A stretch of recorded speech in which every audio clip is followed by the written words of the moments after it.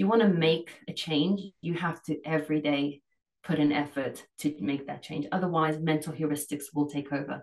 It's the way that the brain is designed. It wants to save energy for the cognitively demanding tasks. It doesn't want to save energy for reminding you to use your left hand to open the door when you've been using your right hand the entire time. Oh, I gotta go. I've been working, told them please don't hit my phone. I'm in my zone, bruh, just leave me alone. Was on the road, but I swear I'm coming home. Now the drinks on me, I think we need a toast. See, I did it for me. Now my old friends calling, told them nothing's for free. Told me time is money, dog, swear I paid all my fees. I was starving for this game, now my family can eat. Welcome, everyone, to the Cup of Nurses podcast with your hosts, Peter and Matt, two nurses on a mission to change this world one conversation at a time. So let's jump right into it. If you find value on the show and want to join us on this mission, please share and review the show. It would mean absolutely everything to us. For our lifestyle brand, you can check out weareflyingwarriors.com.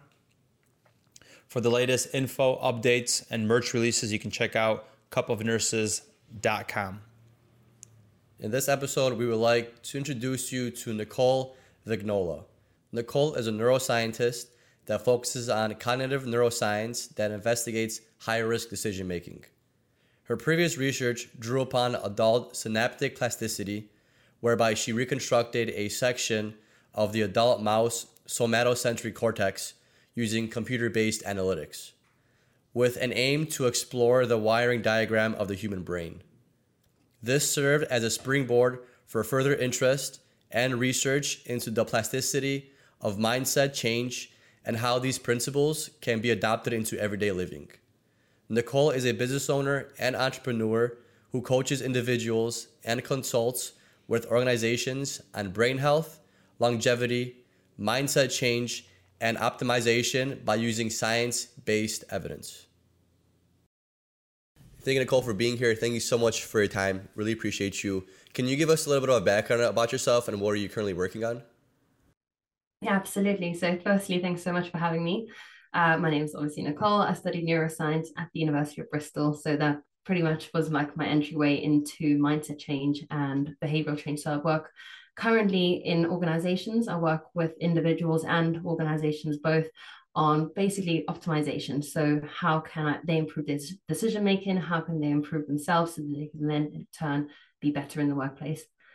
My previous research was on synaptic plasticity. So how basically excitatory and inhibitory synapses interact on a molecular level and how those interactions basically create synaptic communication. And that sort of like a springboard into how the brain can change, which I really didn't realize how much it could change. So that's sort of why my Instagram is a lot about implementing habits and change and just helping people see that they have like a true potential. My current research at the moment is more in decision making. So how we can improve decision making in the workplace under stressful conditions. So I know that you're both nurses, right? Yeah, that's correct. Yeah. So high pressure jobs that require you to sort of be on the ball and make sound decisions, if you will. That's what I'm looking at the moment. So adding to that, then how can you better improve your decision making in stressful situations? Because Matt and I work in the ICU, and we know that if someone loses a heartbeat, we know the protocol on what to do to try to bring them back. But when that actually happens, it's almost like we forget that. So how are we able to step out of that fight and flight part of our bodies and calm down and then slowly realize that we know what to do and that we can actually do it? How can we improve that?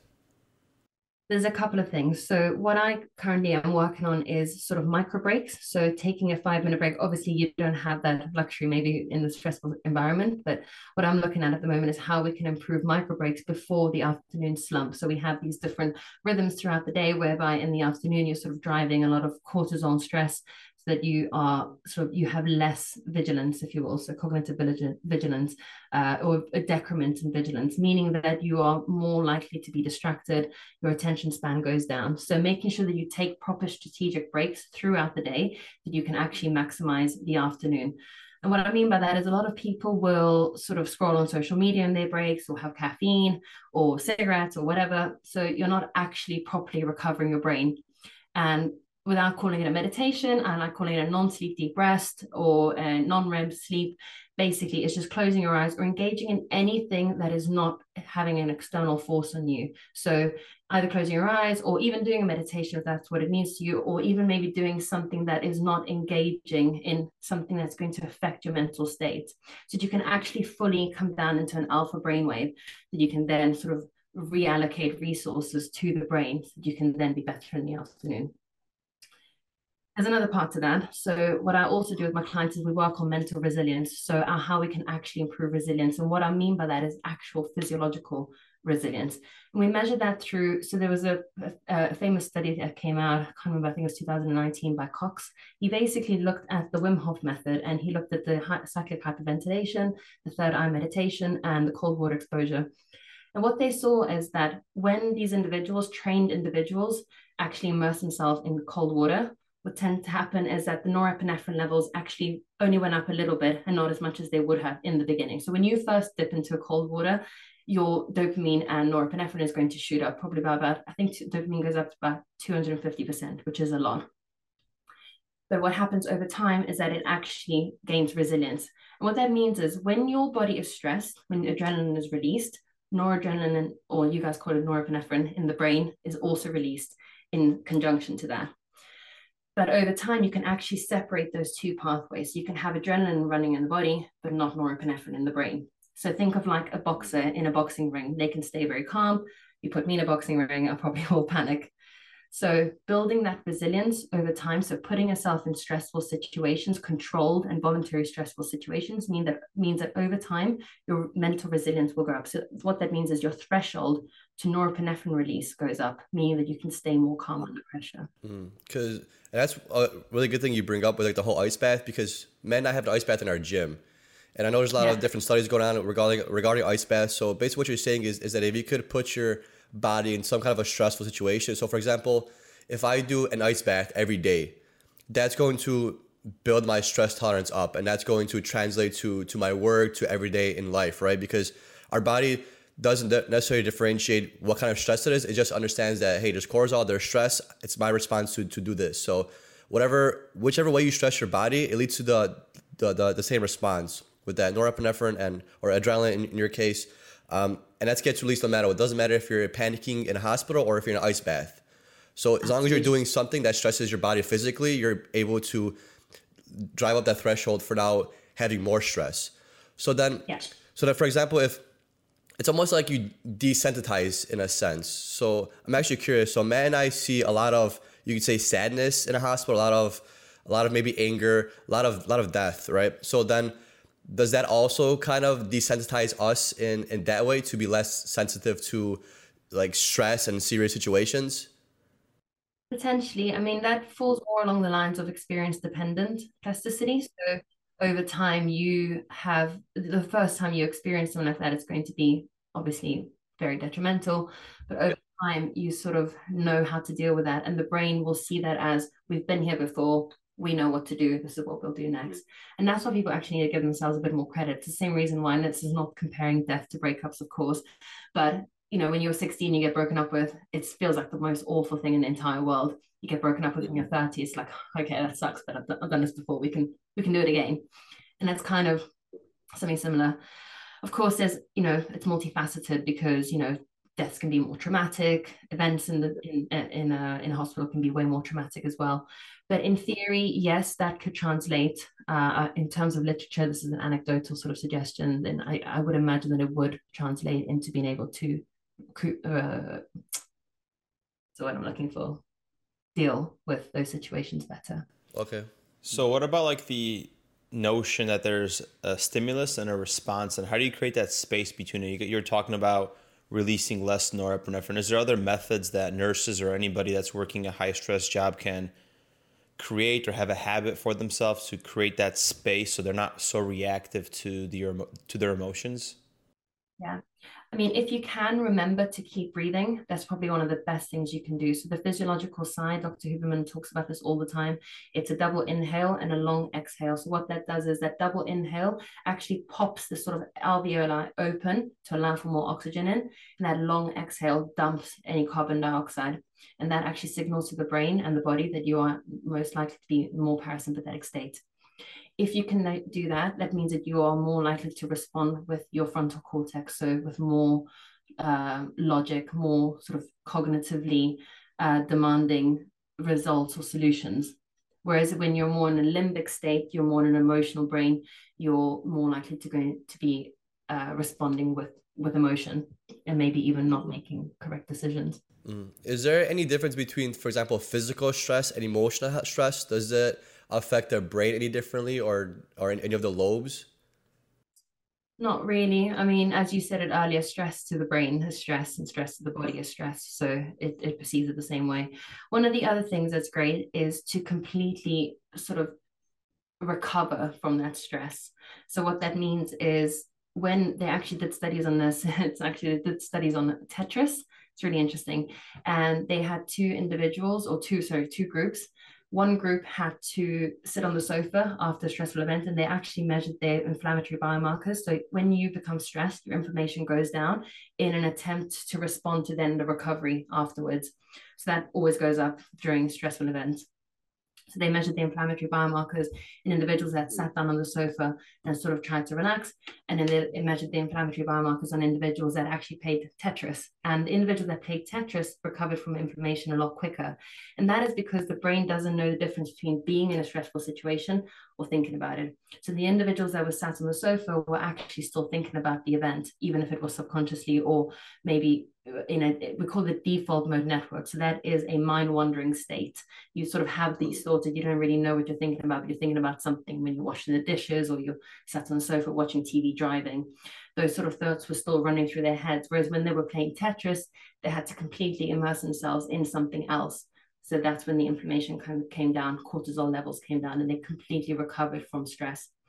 So making sure that you're doing that on a daily basis, obviously maybe not in a break, but maybe after work. So that's why having things like hobbies, yoga, boxing, running, maybe if it's video games for you as well. I mean, there's a lot of data to suggest that there is some benefits to video gaming. Of course, I'm not coming at saying that people need to go and video game for 3-4 hours a day, but there is an element of positive response for stress. It almost sounds like an iPhone where you have all these apps open. If you're not closing your apps or your mental states in between, that app is still running in the background. So you're still pumping the same stress into your body by thinking about it mentally. Exactly. And the other thing is sleep. So sleep is your best recovery tool. It's honestly the best optimization tool that you can have. Of course, a lot of people struggle to sleep. So there's that element of sort of having to get through that hurdle first. But sleep is essentially responsible for memory consolidation. It's responsible for dumping any of the day's stress away. It also has a filtering system where it basically cleans us. So the cerebral spinal fluid in the brain actually cleans out all of the toxins from the brain, gets you ready for the next day. We release growth hormone in your deep sleep stages. So that's vitally important for cognitive function. We release testosterone in REM sleep. That's vitally important for all kinds of function, bodily functions, cognitive functions. So it's really important to get at least 8 hours of sleep. There are, of course, genetic anomalies where individuals can sleep for 6 hours and feel absolutely fine. They don't have any of the negative effects. I'm yet to meet, I think I actually know one person like that, and I'm envious. Don't know if you guys are like that. But also making sure that you're sleeping deep, because your deep sleep stages, so those come in the first sort of waves of the night. That's your stage 3 and 4. I think in America, they've actually combined those two stages together. We still consider them 3 and 4 here in the UK. But that's when you are in your deepest delta wave, slow wave sleep. That's when you're releasing growth hormone. So it's vitally important to make sure that you're reaching those stages. So how is sleep related to cortisol in that case? Because cortisol is like the stress hormone that we refer to.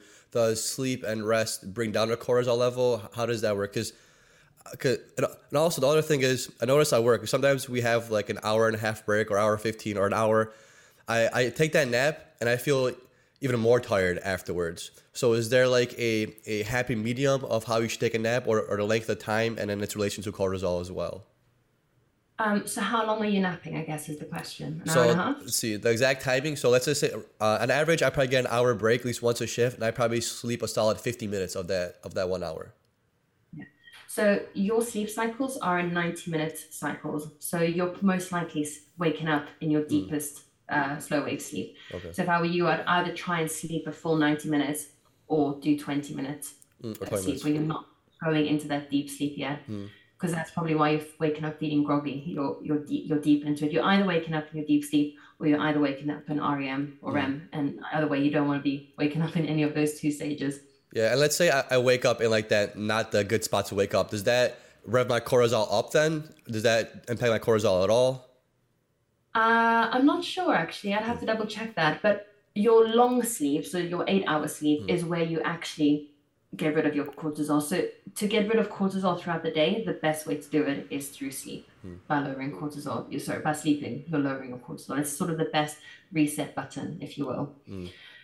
And then as far as sleep quality itself, is there a difference between sleeping from 10 p.m. to 6 a.m. or versus we just finished night shift? We were sleeping from 9 a.m. to 4 p.m. 3 days a week. Is there effects of the quality of sleep that you get by switching nights and days? And then also, what if you don't sleep the full 6 hours like you mentioned for the best effects? What if you're breaking that down in 3 hours and 4 hours or 3 and 5, whatever it is? How does that affect the brain? There's actually something called biphasic sleeping, where they studied individuals that slept for 4 hours and then were awake for, I think it was 3 hours, slept again for 4 hours. And they had similar effects to individuals that slept for the full 8 hours straight. So I would imagine that sleeping 3 and 5 is somewhere along those lines. In terms of literature, I'm not entirely 100% sure, but I would imagine that would fit somewhere along there. In terms of shift work, unfortunately, it is not great for brain health. In the long run, I would, and I guess in the long run, you'd probably want to avoid doing that if that is something you can do.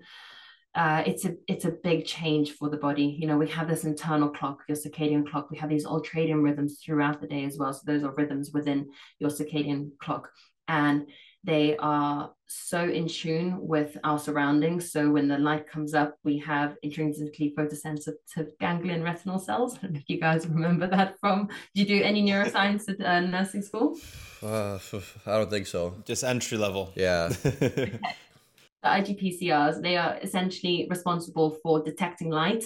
When that light comes in, they have a downstream cascade mechanism that basically signals to the body that you are now ready to be awake. When the light is actually coming down, similar things happen. So the eyes are actually important and responsible for signaling to the body where you are. Now with shift work, what I get some of my clients to do is if they say they're coming home from so what are your shifts like? What time do you finish? So ideally, so this is what we do. You work 3 nights a week, and an ideal schedule is 3 nights in a row. So we would work from 7 p.m., get home at about 8 a.m. Okay, and then can you go straight to sleep then? So my protocol was a little bit different than Matt's. So what I found to work best for me is after I do those 3 shifts in a row, I wouldn't go to sleep that morning. I would usually work out, stay up, and I would go to sleep that following night at around 9, 10 p.m. So I would stay up for about like 24 hours and then flip my sleep schedule back to, like, you could say, a normal schedule. So that's what I did. But Matt went to bed right away for the most part. Yeah. I'll usually sleep right away, get my 5 or 6 hours, and then go to sleep again at night and try to flip back the clock. Does that work? I feel pretty good, but just like anything you do, you will never get used to night shift. There's always that sluggish feeling. Like, I'm not describing. It's like a mental fog sometimes where you're like, you could be sharper, but you're not. And it's just like an accepting thing because of your shift work. Yeah. See, I had the same thing because I used to do what Matt did. And then the next day I had that fog, and that fog really bothered me. So what I found to get rid of that fog for me is just stay up the full day and then go to sleep at a normal time. And then I woke up less with that fog or not at all. Yeah, that's really interesting. So that would be related to cortisol. And what I'm thinking for you is that maybe because you're working out, you're spiking that cortisol again. So when we wake up, cortisol levels come down. They need to come up in time to be able to come down ready for sleep. A lot of people will shift that. So they'll wake up and they won't look at sunlight, they won't work out, or they won't get moving first thing in the morning. That means that whole shift of the cortisol release is moved forward. That means that then it comes down later, and that's why they struggle to go to sleep at a particular time, say 10 or 11 p.m. They sort of tend to lie in bed tossing and turning. So for any of my clients that have been traveling, jet lag, the first thing I get them to do is when they land, say in America, they come from the UK, is to work out first thing in the morning, even if they wake up at 4 o'clock, because you want to spike that cortisol up high enough so that in the evening it's ready for bedtime.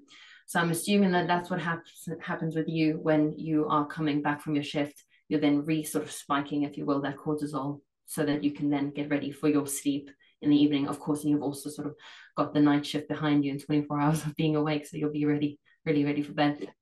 But with going to sleep first thing in the morning, if you can do that, I think you'll find that biphasic sleeping has been shown to be efficient in having similar results to somebody who sleeps 8 hours.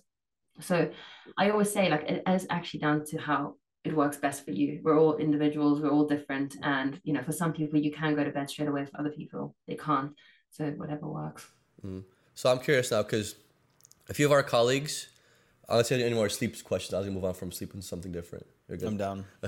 Because a few of our colleagues, they're in school and they're also working. So is there a way to maybe optimize your mind or brain to better take up knowledge in school if you're maybe working full time or maybe doing night shift and going to school for the day? Is there any things that we could maybe train our brains, or something that we could eat, supplements, or anything in general that could help us kind of just grab onto that book knowledge a little bit better?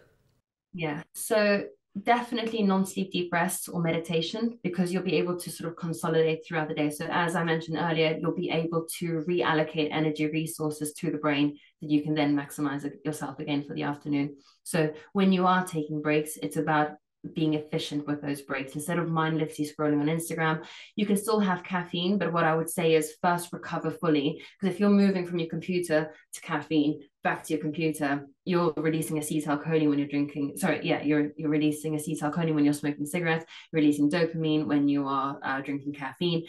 So you're not actually recovering fully. So making sure you're taking at least ideally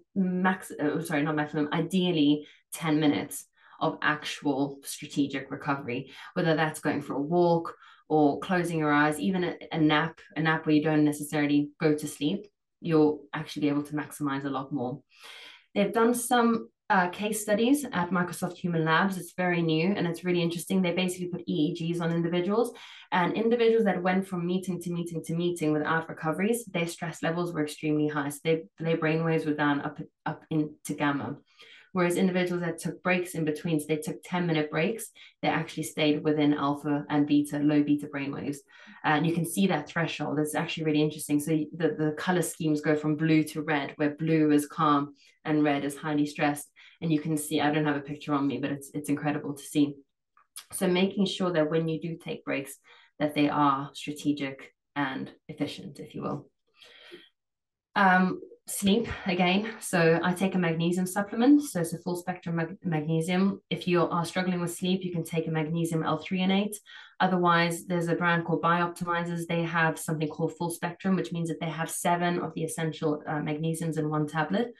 Unless you are specifically looking for sleep optimization, then I would say that one's probably better because it has bisglycinate. It doesn't have L-threonate in it, but it does actually help me go to sleep.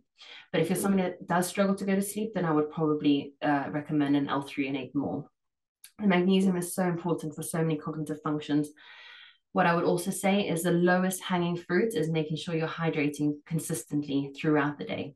So neurons communicate to each other through action potentials in the presence of water. So even a 2% dehydration can have cognitive impairments.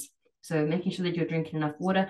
Ideally, if you need to siphon a little bit more energy, I would introduce an electrolyte. I use Element. I'm not affiliated with them, but the LMNT, they are great. It's sodium and potassium. I think it's calcium in there as well. And when you think about it, neurons communicate its action potential. So sodium and potassium interacting through a membrane to create a spike to then generate a message, if you will.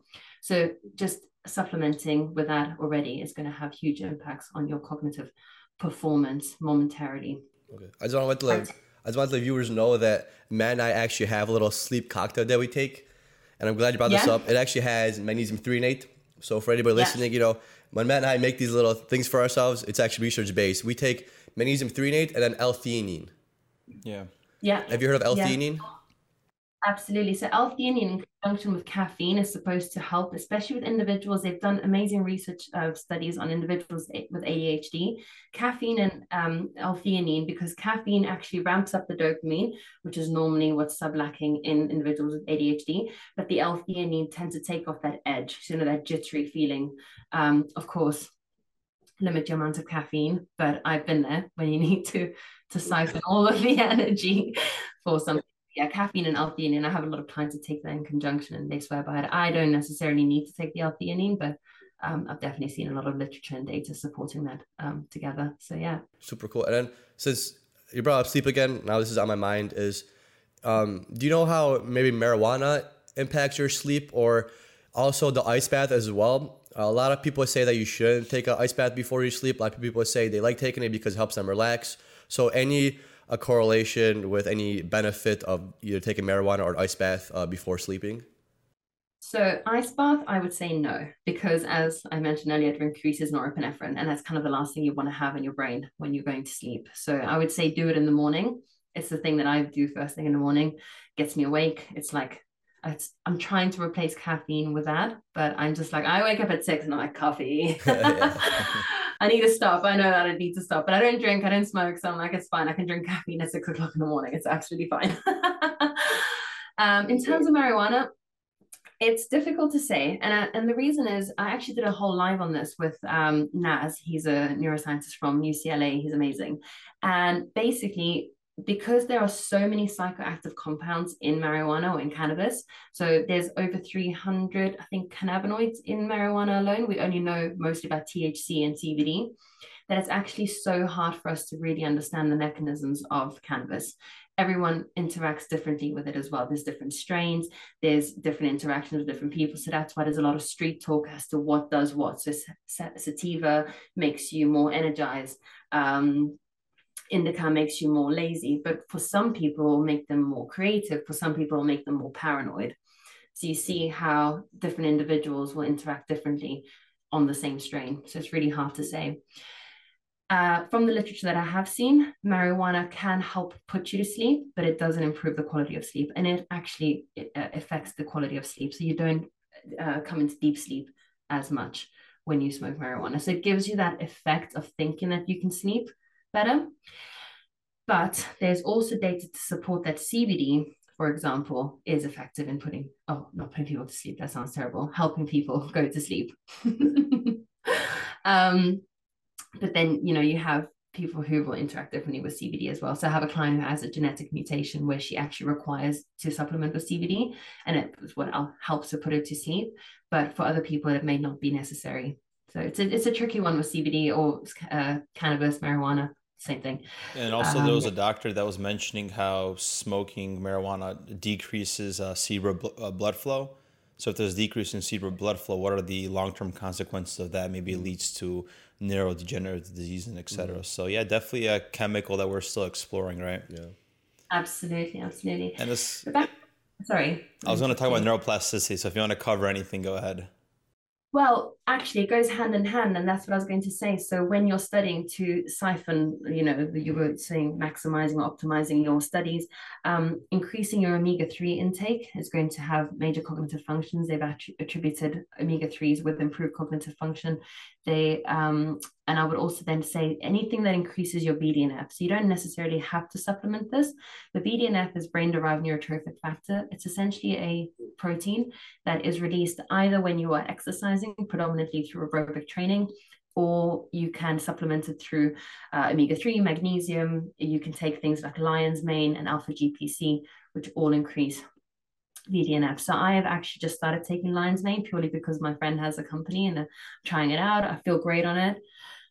So yeah, anyone that wants to try BDNF supplement, something like lion's mane could work, but your magnesium should be increasing that as well. One more question before neuroplasticity. One more. I just have a question about sleeping and alcohol. So why is it so bad to drink alcohol before bed? So alcohol lulls you into this false sense of security where you are going to sleep well, but you don't. You actually sleep much, much worse when you drink alcohol.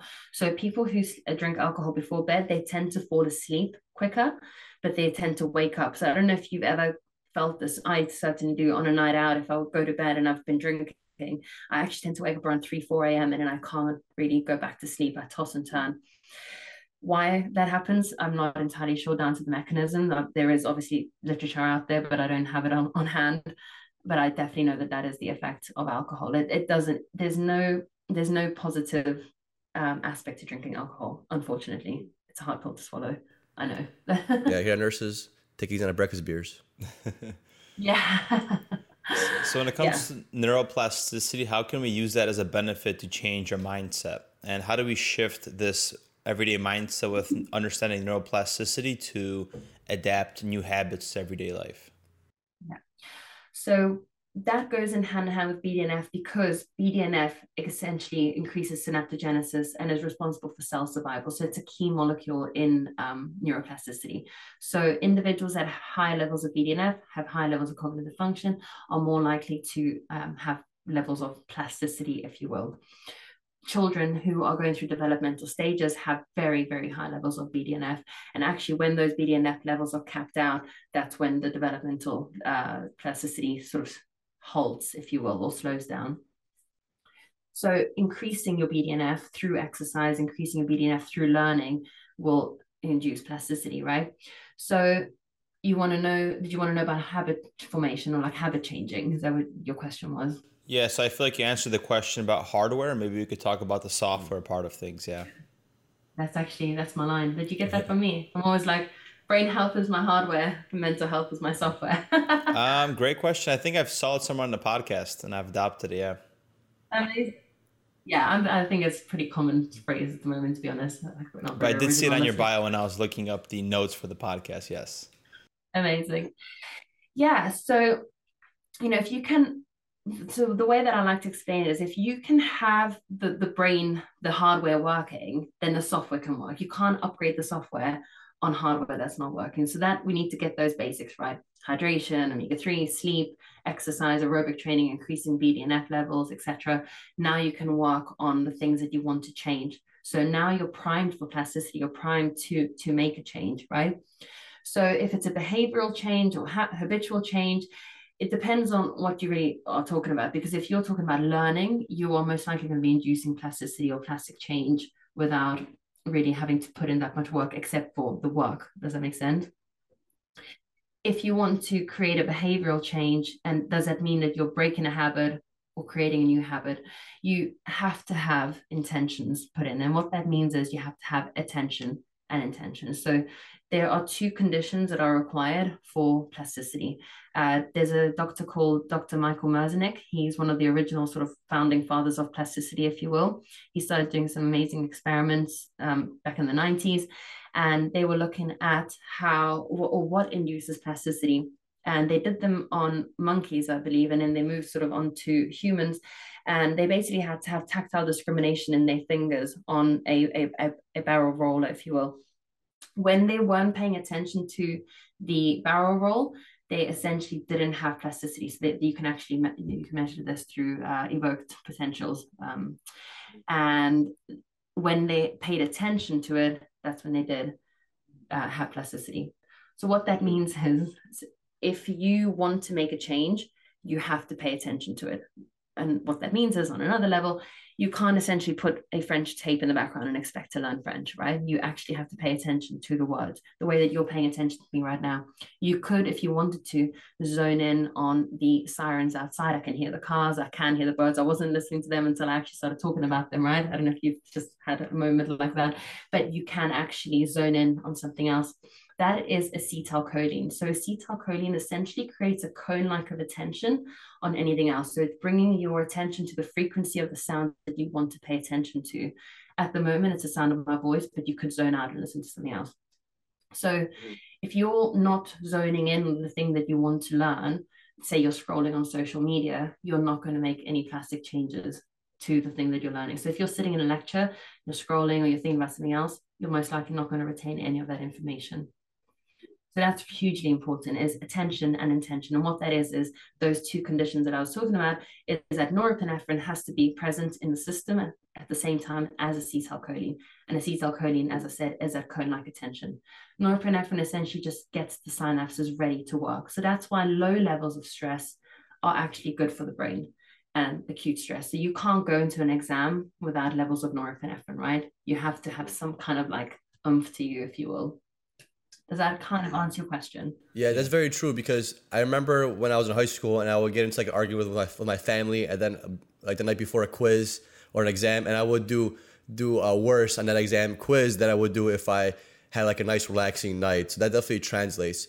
And I'm trying to think, is there like a maybe ideal timetable or ideal time scale on how long it takes for you to like learn something? I was always told that it takes 90 days to develop a habit. So is there like a time frame on how long you should be doing something for a neuroplasticity to actually kick in and maybe change the way you think or learn something or change a habit?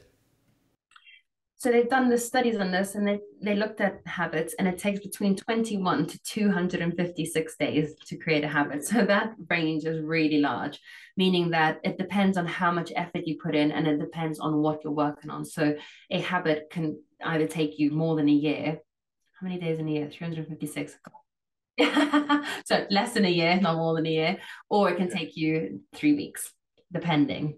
But you can use plasticity straight away. You know, if you had to be in a sort of very stressful situation where you had to learn something new, like say, just trying to think of an example. So say you playing guitar. Sorry? Playing guitar. Yeah. No. I need to make a bigger point. So let's say you're in ICU and something very dramatic happens, and you now have to learn something very quickly. You will never forget that, okay? So that's instantaneous plasticity, because you've got extreme levels of norepinephrine, you've got extreme levels of acetylcholine in your system. If you are sort of going about your day and you have to learn that same thing, I can't think of an example right now, but someone asked you what that was and you're like, oh, I don't know, and then you Google the answer and you're like, oh, cool. You're most likely going to forget that by the end of the week unless you repeat it in your brain, right? So you can induce plasticity depending on the environment, depending on the levels of stress, depending on how important it is for you to remember that particular piece of information. What about plasticity when it comes to something in the form of addiction? Not necessarily addiction like drinking, that's extreme, but let's just say it's a habit that you're trying to kick. When does neuroplasticity take effect? Or maybe how much willpower do you have to originally create to overcome that resistance where that habit doesn't hold on to you so much and that you're flowing a lot easier by changing what you currently were addicted to, quote, quote? It's really hard to say in terms of numbers, because you can't beat an addiction, say, in a day. Could you beat an addiction in a month? Maybe. Depends how long you've had the addiction as well. So let's say you've had an addiction for 10 years. You're most likely not going to change that within 6 months. It's going to take repetitive amount of work to break old patterns, break old neuronal sort of firing, the pattern of way that the neurons fire, because you have to break that down, recondition the brain to do something different. So I guess it depends on how integrated it is, that behavioral pattern, and how much effort are you putting in. Now, the thing with any behavioral change or habitual change is that it require an immense amount of energy. So it's quite hard at the beginning. And that is because we have something called mental heuristics. So if anyone is trying to break a habit or behavioral change or an addiction and you're struggling, don't beat yourself up about it. The brain is basically designed to take shortcuts. It's called mental heuristics. So it's estimated that about 90 to 95% of our brains are operating on a subconscious level. We then use 5 to 10% for cognitively demanding tasks. So our logic brain, our neocortex, our frontal cortex, that has been developed later than the rest of our brain. So the rest of our brain is sort of a primal brain, primitive brain. It's more established, if you will. And for you to compete with something like that, it means that you have to put in a lot of effort to do so. So you will have ways that you operate on a daily basis that are habitual. You don't even think about them. You make your coffee in a particular way. You brush your teeth in a particular way. You use your hand to open the door instead of the left hand. You use the right hand. These are all things that you're not thinking about. So you can imagine how many behavioral things you're doing without thinking about them. If you want to make a change, you have to every day put in effort to make that change. Otherwise, mental heuristics will take over. It's the way that the brain is designed. It wants to save energy for the cognitively demanding tasks. It doesn't want to save energy for reminding you to use your left hand to open the door when you've been using your right hand the entire time. Does that make sense? That makes sense. So it's always going to take the path of least resistance. And we have to consciously take that path that we want. Exactly. So and that's why people will sort of want to make a change on a Monday, and by Friday they've even forgotten about what they wanted to change, because you have to remind yourself every day. And if there's no cue or trigger to remind you of it, you will most likely forget. So that's why it's a daily task. You wake up and you remind yourself, this is the change that I'm going to make, etc. Or you have a therapist, or you have, a sponsor if you are suffering with an addiction. And that is why, because they are there to hold you accountable, to remind you that this is the path that you're on and you're making these changes, because otherwise mental heuristics again will take over. So how does one create like habits, routines that creates that mental resilience to, in this case, maybe overcome themselves as far as those bad habits that were changing, or maybe in a hospital setting, creating mental resilience to be able to withstand mental toughness and burnout, for example? One of the biggest tricks that I give to myself and my clients is if we can use the negative thing that you're trying to change as a trigger to remind you to do something positive. Because again, mental heuristics dictate that you are not going to remember to do that thing that you're trying to change. So instead of beating yourself up about it, because that's a level of control. It's like, oh, if I did this thing, if I beat up myself up about it, I can make myself feel better about it and change it. You're not changing it. You're just making yourself feel bad about it. So using that as a trigger to remind you to do something else. So say you want to practice the physiological sigh more. So then every time you do something negative, like talk to yourself negatively or think about wanting to have a cigarette, so you're trying to quit smoking, you can be like, okay, well, I've just thought about that. That's great, because that thought reminds me to then do my physiological sigh. Now you're adding in something positive. So you're flipping it. Okay, we're seeing it as like a growth opportunity.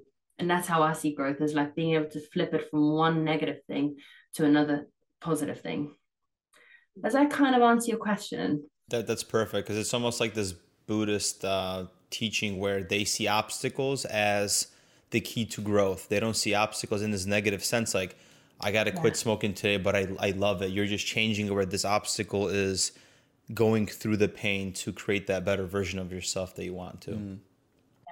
And the thing is, you're always going to be faced with adversity. So if you can adopt a growth mindset, you're already halfway there, right? Because if you can see adversity and stress as not a positive thing, of course, but seeing it as an opportunity for change and movement in a different direction, then I think you can shape that and see it as like an opportunity to make a positive change, instead of beating yourself up about the fact that you even thought about a cigarette, because that's normal. The brain knows what it knows. It doesn't know the difference between right and wrong. If you're thinking about smoking and it's not thinking that's a negative thing. It's just things, I know that smoking makes me feel good, so I'm going to do it.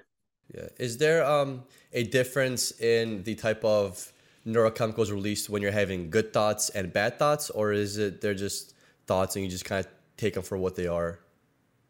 Yeah, so bad thoughts will probably be interacting with your amygdala, which is your fear response center. So your your fear response. So it's communicating with that. So we have something called the default mode network. I mentioned it earlier. So the default mode network is essentially your mind wandering state. What are you thinking about when you're not thinking about anything else?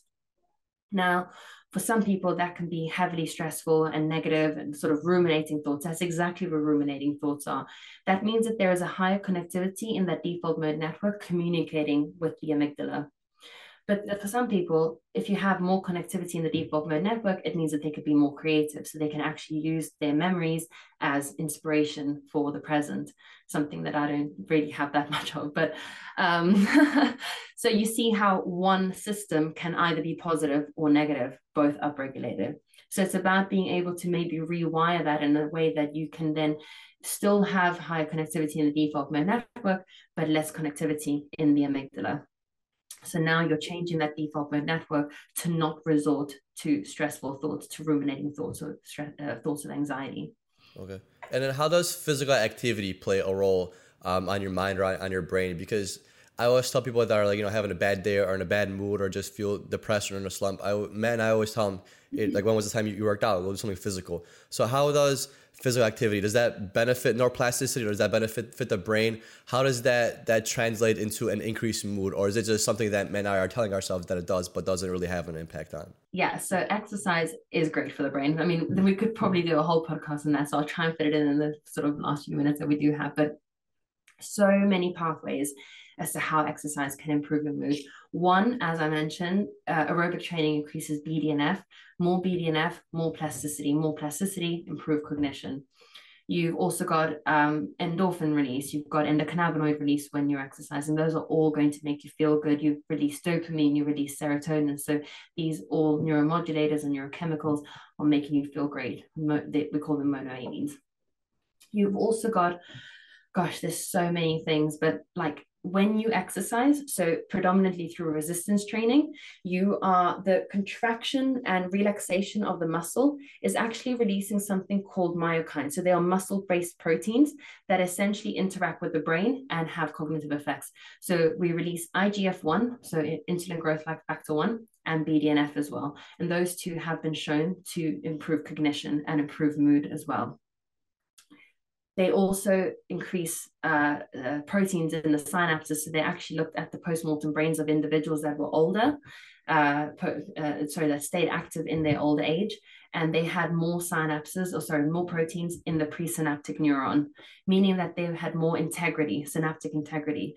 If you have more synaptic integrity, you've got less neurodegeneration, you have higher sort of mental capacity, if you will, more cognition. So those are just some aspects of it. There's so much.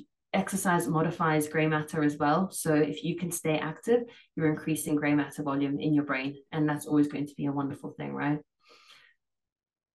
One of the wonderful things about exercise as well, and this is more along the lines of walking and running. So if there's anyone out there that's sort of a bit demoralized by the thought of exercise, anything like walking, running, cycling, where you're in this optic flow, so you've got the world moving past your eyes, it assimilates to something similar as EMDR therapy. Have you ever heard of EMDR? We just had somebody on an episode yesterday talk about it. Yeah, so that eye movement, so that lateral movement of your eyes going side to side when you're walking, running, cycling, is essentially mimicking what you would be doing in EMDR therapy. And what it does is that frontal cortex and the eyes moving around actually compete for resources with the amygdala. So there's actually amygdala deactivation when you're in those states. So that's why walking is so good for anxiety, because it actually switches the amygdala off. That's why running, cycling are so good for anxiety, because it switches that amygdala off. Now, of course, a good therapist will be able to bring whatever trauma or problems you have to the surface whilst deactivating that amygdala, so that you can process that information without the fear-inducing anxiety that is involved with the amygdala activation. And that's why running, walking, cycling, anything that's in that optic flow state, even driving really, can actually have a calming effect on your mood. Yeah, definitely. Because I know sometimes when I'm stressed or have to think about something, I just can't figure it out. I just go for a walk, and sometimes it just comes naturally. So cool. Yeah, and I was going to ask the question about the default mode network, is how to override it, to override the baseline of what you have. But you guys were just talking about that exercise can be one of those things to override the natural tendencies that we have between our thoughts and the amygdala, right? That's continuously releasing fear, not feeling safe. Exactly. So you can't override the default mode network. Well, you can. So you've got the central executive network, which is responsible for your work, your focus, your attention. And then you've got the default mode network. And in theory, those two networks switch off. So when one is on, the other one is not, on. So you can't override it in that sense, because it's not good to be in work mode all the time. And it's actually one of the reasons why people work so much sometimes, because they don't want to be left alone with their thoughts. And that's because they don't want to access that default mode network. However, if you can embrace that default mode network and experience sort of the wonderful things that come with it, getting through it, and maybe reducing the amygdala activation whilst you're in that state, you can actually have mind-wandering thoughts that are quite, enjoyable. The way I see it is almost like you're tapping into the subconscious mind. Whatever garden you created in the past 10, 15 years, you got to kind of go in there and just pull the weeds and, water the flowers that you want to, in a way. I love that. That is so brilliant. I love that. Yeah, exactly. 100%. And the default mode network is where you have all your sort of ingenious ideas. I mean, when I'm driving, I'm like, oh, whoa, I gotta quickly write that down. And I've got Siri on my car and I'm like, hey, Siri, write me a note. That's the default mode network. So maybe when you're like doing the dishes or folding clothes, that's when you have some of your most ingenious ideas. I don't know if you can resonate with that. Yeah, and do you think that's why also that when, for example, you have a therapist and somebody's going for a session, they have you do something while they talk to you, like for example, play Jenga. Does that help people open up more when they're focused on maybe they're washing dishes, driving a car? Because some of them, like the most deepest conversation I've had when I was driving, something about focusing on something allowed me to be more open about my feelings and thoughts. Is there any truth to that? Yeah, I would. Yeah, I would imagine that you're more open. You're more in that. You're not. You're in that default mode, but you're still having a conversation. But you're not, because when you sit down and think. So say you have to write something genius. If you sit down, you're most likely going to lose it. If you then walk away and have a think about it, it comes back to you. And I think that that's similar in the concept that you can have these free flowing conversations with people. You're still focused sort of on something else, but you're in kind of autopilot mode, because you're not, unless you're sat in the motorway in traffic, having to pay attention to, like, I don't know, some guy telling you to stay or go, you're most likely going to be in a pretty relaxed autopilot state, right? Then open up and have these conversations. And like I mentioned earlier, your lateral eye movement in that optic flow means that you're actually having these conversations without the amygdala activation. So you can get it out without attaching that fear process to it. And Nicole, where do you think consciousness comes from? You think it comes from some part of the brain? Where do you think we get that consciousness from, that little voice? Oh, I don't know. Yeah, it's a tough question. It is. And actually, I was reading an interesting, you know what? If you give me a week, I might drop you an email and you can put it in the podcast notes, because I was reading this amazing article about how consciousness is like the electric, what was it? Was it the electric sort of like ambience around the neurons? I think it was someone, yeah, but don't quote me on that. I have to go back and read it properly. You've just prompted me to do that. It's been on my to-do list. So I'm going to go back and do that tonight. That kind of almost makes sense, because like, when this is just a theory, right? It's like if the soul and the body meet and you are integrated with the nervous system, then you're saying that there's like a resonance or frequency around the neuron. So it's almost like the energetic body, the orb of light that you're infused with, the vessel, this avatar that you currently have. Yeah. It's a little bit more spiritual there. Yeah. And I love it because I am actually very spiritual. I have a book downstairs called The Mind and the Consciousness, and it basically talks about the difference. And again, I've not read that book, so I need to go and do that. You've inspired me. Last question we like to ask all of our guests. So if you had the opportunity to have a cup of coffee with anybody one last time, who would it be and why? One, as in like a last time ever? Have I ever met them? It doesn't matter, either one. They could be from the past. They could be from the present. I'd really like to meet Dr. Huberman and Gabor Mate. Do you know him? Yeah, I would love to have a sit down cup of coffee with him and just listen to him speak, because I think he could answer the question on consciousness, and I would just be so mesmerized by everything he says, and what he has as well as that like backing of science. And I'm just going to say it, but science is great, but I do believe that science is not always the be and end all, right? There's something deeper that science can't explain. There's traditional sort of ancient practices that we are now sort of starting to unpick with science, and now they're starting to be validated by the Western world. But people have been talking about this for years and years and years, and I think there's a lot more of that than there's science to explain that to some extent, but I think there's a lot of science what science can't explain. And I think that Gabor could probably help me open up both doors. I love that. It's like merging the Western Eastern medicine together. Yeah, but also not just Eastern medicine, more like these philosophies that we have that we can't really explain, that we shouldn't, that to be honest, I don't think we should explain. People are trying to figure out what love is for years and years and years. And I don't know, maybe we will get to the bottom of it, but I also feel like maybe we shouldn't, because it's one of those things that we should just keep as a mystery, right? That's true. Yeah. Actually, I'm not sure if you're a Joe Rogan fan, but Gabor Mate was on Joe Rogan, and they talked a lot about psychology, and like he tried to figure out.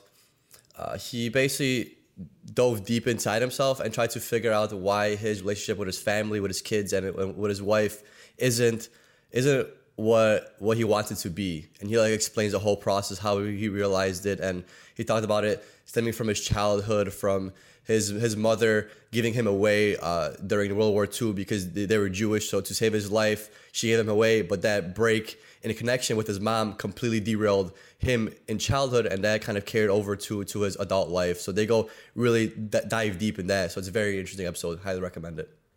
Yeah, absolutely. It's actually been on my listening list. And there's a book called The Boy Who Was Raised as a Dog. And the guy is Bruce D. Perry. He's a psychiatrist from America. And he talks a lot about this kind of stuff. So how sort of your developmental stages between 0 and 3 are so critical in determining how you're going to behave in your older years, and how these patterns are so deeply integrated. And very similar, so he looks at cases of murderers who basically grew up in fantastic households, and they discover why he became a psychopath. And one of them, I know we've got to go soon, but one of them was because the mother was so busy that she used to leave the baby at home, and she thought he'll never remember. But what happened was he never learned that affection from his mother. So that skin on skin contact, that somatosensory input from the skin never went in. So he never developed that feeling of empathy, love, affection, and intimacy with someone else. So he never had the conditions to feel empathetic towards other people. So he could actually murder people and not feel bad about it. Yeah, that's so crazy. Yeah, and it's like, and Matt says it all the time. He says like, unfuck yourself. So it's just like there's a part of life that you can control, like the now. When you're adult, you're fully functioning brain, you can control things. But remember, when you're a child between the age of 0 and 4, your whole life was dependent on somebody else. So it's like you learned what your parents gave you, and it's like that part you can't control. You can't control that part. You were given what you were given. You had the life that you have, and now until you become an adult is when you could kind of start deraveling that and unpackaging that and kind of changing it. So it's kind of crazy how it's like we don't only have impact on our own lives, but we also have impact on other people's lives and our children's lives. And so you might not know how important that is, but it is just as important. And something that relates to sometimes unfucking yourself is if you've had, I don't want to say bad parents, but parents that didn't raise you to like the ideal, which is okay. None of us are raised to the ideal, but some of the traits that we learn from our parents are the bad traits. And you go through life trying to unlearn those. And that's not necessarily a bad thing. It's just kind of the way life takes its toll. Absolutely. I have a whole course on this. It's called Rewire Your Narrative. And it's essentially looking at how we have these repeated narratives that we have been telling ourselves since we were children, or maybe somebody said something to you when you were like 6, 7, 8 years old, and it stuck with you, and you went through your whole life believing this particular thing. You know, I have people that believe that they weren't smart because their parents told them that they weren't. And it's just wild because, you know, they never do anything with that, or it dictates their entire life based on this one thing. And you know, as an adult, you think that one little thing had such a major impact, but to a child, that is so wildly important and so critical in that developmental stage that it will sort of change the entire trajectory on how you operate. And that's why things like bullying are so awful, you know, childhood abuse, so awful, and the way that you see your parent interact. So maybe, you know, in any shape or form, it could be positive or negative, but it actually has such a huge impact on how you will then behave later in life. Yeah. And then Nicole, where can people find you? So I only have Instagram. I have a LinkedIn. I don't really use it. So Nicole's Neuroscience, and my website is nicolesneuroscience.com. So that's where you can find my course and any sort of related information about me. Awesome, Nicole. I just want to acknowledge you for taking the time being on this podcast. You are a wealth of knowledge. You shared so much about neuroscience, shifting mindsets, neuroplasticity. So thank you for that. There's so much more questions that we probably have about the brain. So maybe we'll have you back on. Thank you for your time. So thank you so much for having me. I really appreciate you guys reaching out for the second time, because I know I couldn't do the first time around. So yeah, thank you. Thank you, Nicole. Bye-bye.